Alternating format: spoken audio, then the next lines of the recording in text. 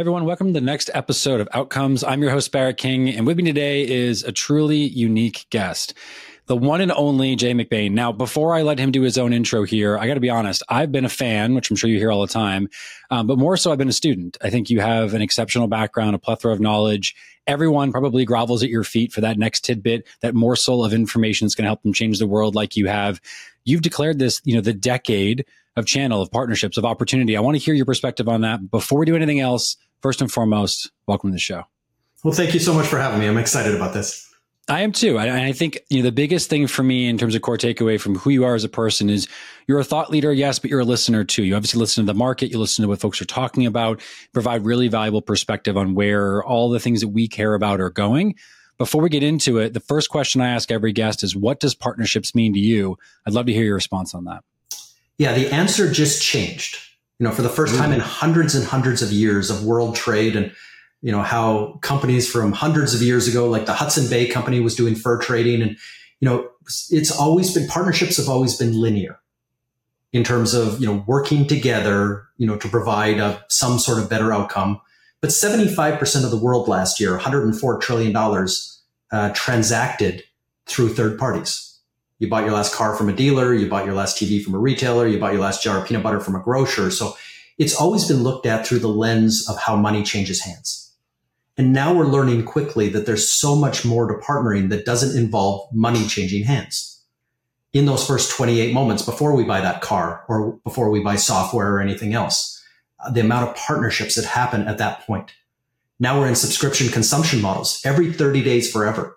What keeps things sticky and habit forming? Who's doing that enrichment, and how do customers for life really work? And everything's about partnering. So ecosystems surround everything. And now 76% of CEOs think it's their number one thing that's transforming their business in the next 5 years. Their current business models will be unrecognizable because of partnering. It's brilliant. So for those of you who don't know, these aren't just random numbers. Jay actually understands this because he studies all the things that we care about, channel and partnerships and ecosystems and whatnot. So it is the truth. What I'm fascinated by is your last comment there in terms of the way that this is transforming, right? The way that the industry is progressing and how it's impacting everything around us. If I'm somebody listening to this and I'm, let's say mid-stage in my career, I've been in channel partnerships ecosystem, I've worked with third parties in that sense.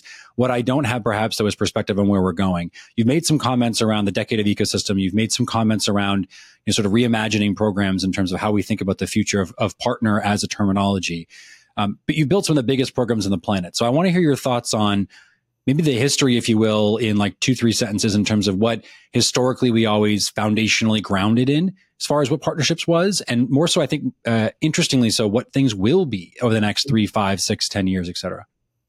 Yeah, absolutely. So, we can talk in every industry, and, I tend to talk a lot in the tech industry, but to relate it to people in an audience, I tend to talk in cars sometimes. Great. You bought your last car from a dealer. For 140 years now, dealerships have been kind of that driving experience. It's where you buy, it's where you service, it's kind of everything. You never call the manufacturer directly, but that's an industry that's now becoming a tech industry. But the future of that industry is all about partnerships. So we're going electric, and we know that. But electric isn't, 365 kinds of cars and 63 manufacturers all creating their own internal combustible battery engine. No, it's going to be a platform. And we already know, kind of like the PC, the 11 components that go into an electric car, and you're going to buy that based on wheel width and suspension length, whether it's a pickup truck or a small sedan, it's a platform.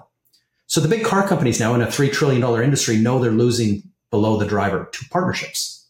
Not losing, they're creating partnerships where, the economics of that industry change. And now 91% of people won't buy a car unless it has Apple CarPlay and Android Auto. And that's the old version. That's a little tablet on the middle of your dashboard. But the new version of Apple CarPlay goes from window to window to windshield. Apple owns your speedometer, your gas gauge, your climate control, everything, every pixel in the car. So if you're a car company now, you're losing in front of the driver, the experience, you're losing below the driver, and you're at risk of becoming a sheet metal company. And for somebody who sold PCs for 17 years, I can tell you the economics of wrapping other people's technology in plastic or metal. And it's not great. So that's partnering in the car sense, but every industry, every one of us is going through kind of these changes in what's happening to our industry, our company, our segment, our sector, all the things wrap around partnering as a skill going forward. So is that technology that's driving it? Like, it sounds like of what you're describing, the perhaps acceleration of access to technology, the reach in which now you can impact a variety of industries, to your point earlier on. And then it sounds like in part also the decentralization of control. So you're talking about having historically 1 to 5, if you will, choices of a vehicle. And now you've got at times in between more choices. There's a lot of these like kind of micro manufacturers. And now if we look forward and we say the future is electric, it's the businesses that integrate into the ecosystem of that specific technology that will have the greatest opportunity. Is that fair? Yeah, the existential threat to every company on the planet, big, medium, small, any country, is literally technology. And you've heard the term that every company is becoming a tech company. So if you're a bank, if you're an insurance company, if you're a manufacturer, if you're a pharmaceutical company, it doesn't matter where you are. The future, and by the way, your buyer in less than 2 years is a millennial, digital first, iPad kid growing up. But the fact of the matter is how you go to market, how you sell, how you market, how you run customer success, how you integrate into their lives, because that's another thing that happened in the last 6 months that's brand new. It's an integration first buyer. So when I said 91% of people won't buy a car unless it has CarPlay, that's an integration first buyer. Same things happens in software. 7 layers of SaaS or 7 layers of security. There's always an integration first buyer now. So these things are happening fast in every industry. And that's why every industry are making these decisions, to become more tech companies themselves, to serve this new buyer and to be part of the fabric of every part of their lives, as opposed to just a standalone product SKU that you consume and throw away. That's why they're converting into these subscription and consumption models, usage and value models, and product-led growth models. And all these new models are customers for life. Your toothbrush, becomes $1 per month for the rest of your life. Your transportation as a service, your obviously software as a service. Every company that you work with as a consumer and as a professional are right now thinking about how to charge you every month for the rest of your life. Well, let's talk about that then. That's interesting. First off, I'm picturing $1 for a toothbrush for the rest of my life. Good economics there. I'm in. Let's build that one. The thing that I'm fascinated by, though, is the idea of how partnerships drives a lot of this behavior, and that the way people buy, which is an expression you've heard forever in tech, right? What people have buy, it's changed, and the buyer has changed, and we love to say that out loud. How do you actually believe that, or rather, what do you believe has changed in terms of how do you think this behavioral shift is taking place toward partnerships in particular? That the surround sound, the ecosystem methodology, specifically in SaaS, let's focus on that. I think it's a good use case for the audience sake. How has that then changed in the last, it's really in the last, 5 to 10 years, you've seen this acceleration and this move towards partnerships as a holistic, and again, the ecosystem methodology of a holistic way of going to market? Yeah, we actually solved that, by the way. You said 5 or 10 years. We solved that in the previous decade, which was the decade of marketing. Previous to that was a decade of sales. But in the decade of marketing, today there's 11,039 MarTech and AdTech companies. But what we're getting much better at is the psychology, the behavior, the journey that customers are on. And again, this is a considered purchase. So we'll move away from a tough toothbrush and we'll talk about software, which is like a car and other things, like a considered purchase. We know that today, scientifically, on average, there's 28 moments before you buy that car. From the moment you have a problem to the point where you sign on the dotted line, there's 28 moments. So when you study those moments, like during the decade of marketing, we had affiliate programs and advocate programs, ambassadors. We had all these kind of influencer we had all these things, but we relied on data.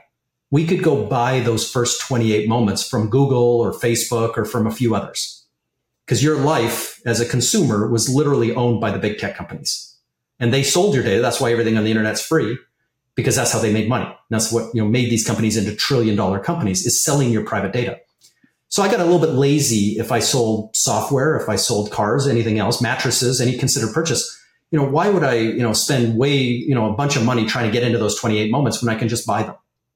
I know when you did 81% of you did your first Google search. I know where you went on that front, listing of things. And when you read that, I watched as you jumped around the internet. And then I got to make a decision into when to come into that cycle, maybe mid or, 14 or maybe at moment 20, where I'll intersect that with my partners and kind of direct you towards my product. Well, the cookie, which I just explained, is going away. Apple's already taken it away. Google's in the final moments. So you can't buy those first 28 moments anymore. And to get a product sold today and understanding that customer psychology and journey is partnering with those 28 owners of those moments. So like podcasts like this, webinars, events, there's 14 different spheres of influence. How you talk to your peers, how you configure price quote, how you get consulting, all the stuff you do before the design, the architecture, before buying software, you better be at least friendly with those people. And there's 7 of them on average. The average customer today trusts 7 people. So you better be friendly with, at least one of them, but if not a majority of them. So they're not creating friction, but on the flip side, they're actually endorsing you. When a customer through those moments doesn't see you, they can inject you. And when it gets to that point of purchase, they look around the table and everybody nods. So they feel protected and they feel supported in terms of choosing you as well. So it's all a partnering strategy in marketing now to get second party data to what you've now lost in third party data. So for those of you that can't see my face, I'm smiling probably uncontrollably because I agree with you. And I think what's fascinating about conceptually what you're describing is that it's a fundamental shift. We're talking about a functional change in the way that technology interacts with us and how we interact with it, but not the behavioral shift. Like we still want to trust, we still want to believe, and we want to learn from others that this is the right decision to your example, buy this car. It's going to service us in the right way, solve our problems, et cetera.